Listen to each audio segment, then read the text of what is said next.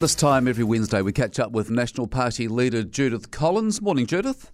Oh, good morning, John. Judith, I don't want to be disparaging about my media colleagues, but there is one tough question that I haven't heard them ask over the last few days, and so I'm going to put myself out there, put myself on the spot. I'll sit down for this. I'll sit down, John. Yeah, take it easy. Calm myself.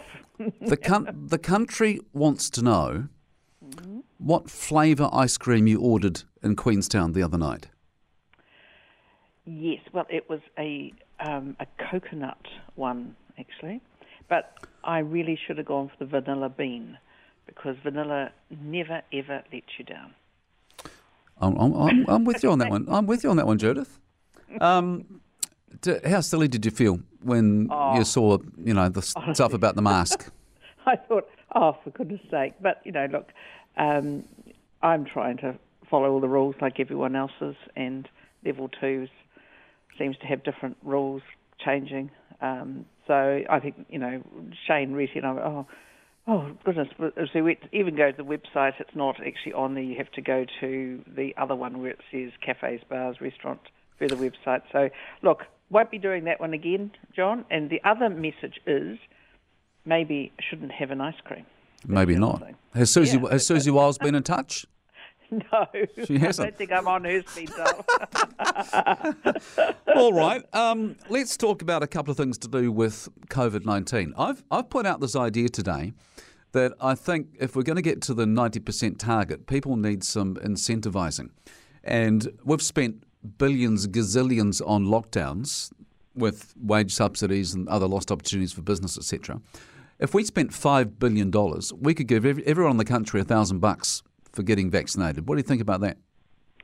Yeah, I'm not going to go on the numbers there, John, but I am not opposed to incentivising people. And people will say, well, why should we incentivise people? Because, as you rightly said, the cost of ending up in lockdowns, the cost of not having enough intensive care unit beds, the cost of all of that is so great that it's a lot cheaper just to give people some incentives. And some places are doing that. They're giving people things like a grocery voucher, and particularly harder to reach areas, or people are more hesitant around vaccines. So obviously education is the number one thing. Encouraging people really, really is important, particularly when we're getting down to the to the last sort of 40%. It's really important. I've been quite surprised this morning about the number of people that have phoned in opposed to that idea of incentivising people. Why do you think that might be? I think people think, particularly if you are vaccinated, there's a natural inclination to think, come on, just do what you have to do for everyone else. But the problem I have with that, and I think that's generally a fair enough comment, is that when you're getting down to the last few and you're trying to get those numbers up so that we can avoid any further lockdowns, it does makes economic sense to give some incentive. Now, whether that's a grocery voucher, whether it's something else, but it is just really important just to get the job done. I'm a pragmatic person. The National Party is has always been a pragmatic party. We just want to get it done. Just get the job done and understand that there's a massive cost either way. I see the Director General of Health has been saying today that we could get to level 1 with cases still in the community. What do you read into that? Well, I think it's pretty clear the government has ditched the elimination strategy, but doesn't want to say that.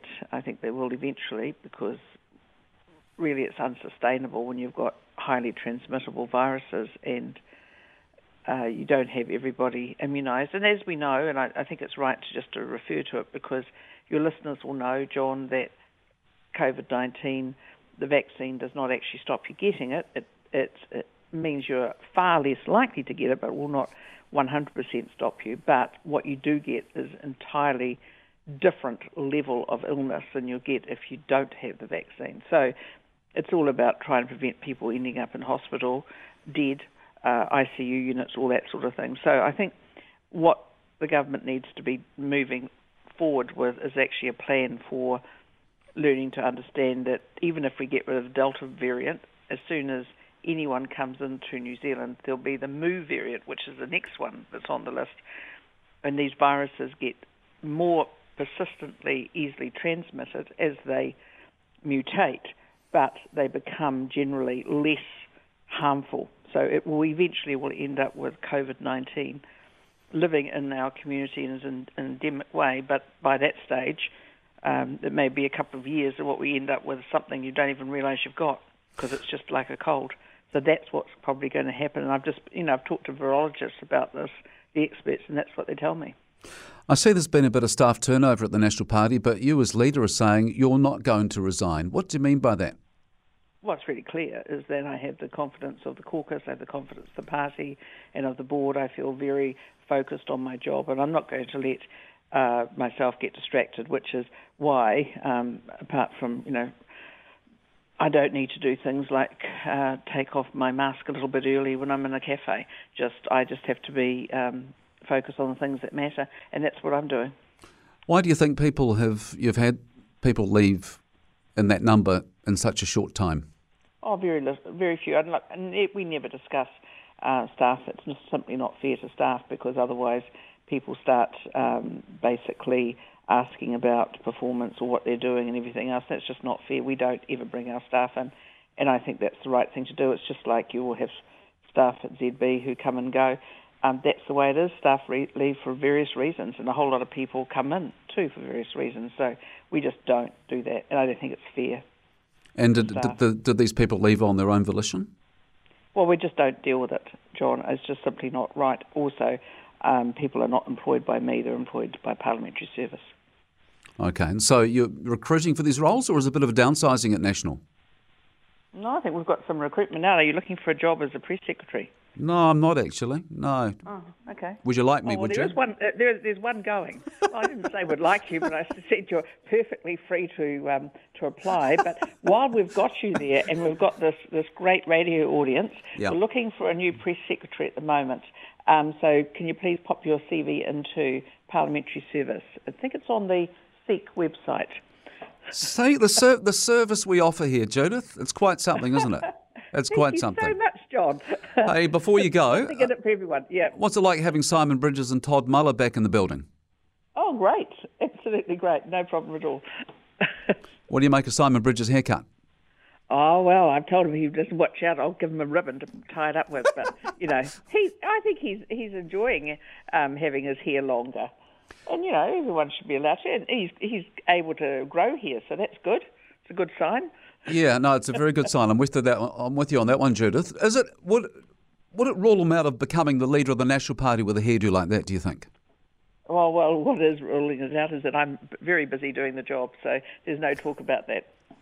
And, of course, we will talk to you this time next week because you'll still be the leader. Brilliant. That's the one, John. Okay, Bye. Thank you. That is National Party leader Judith Collins. And as I say, we'll catch up with her this time next week.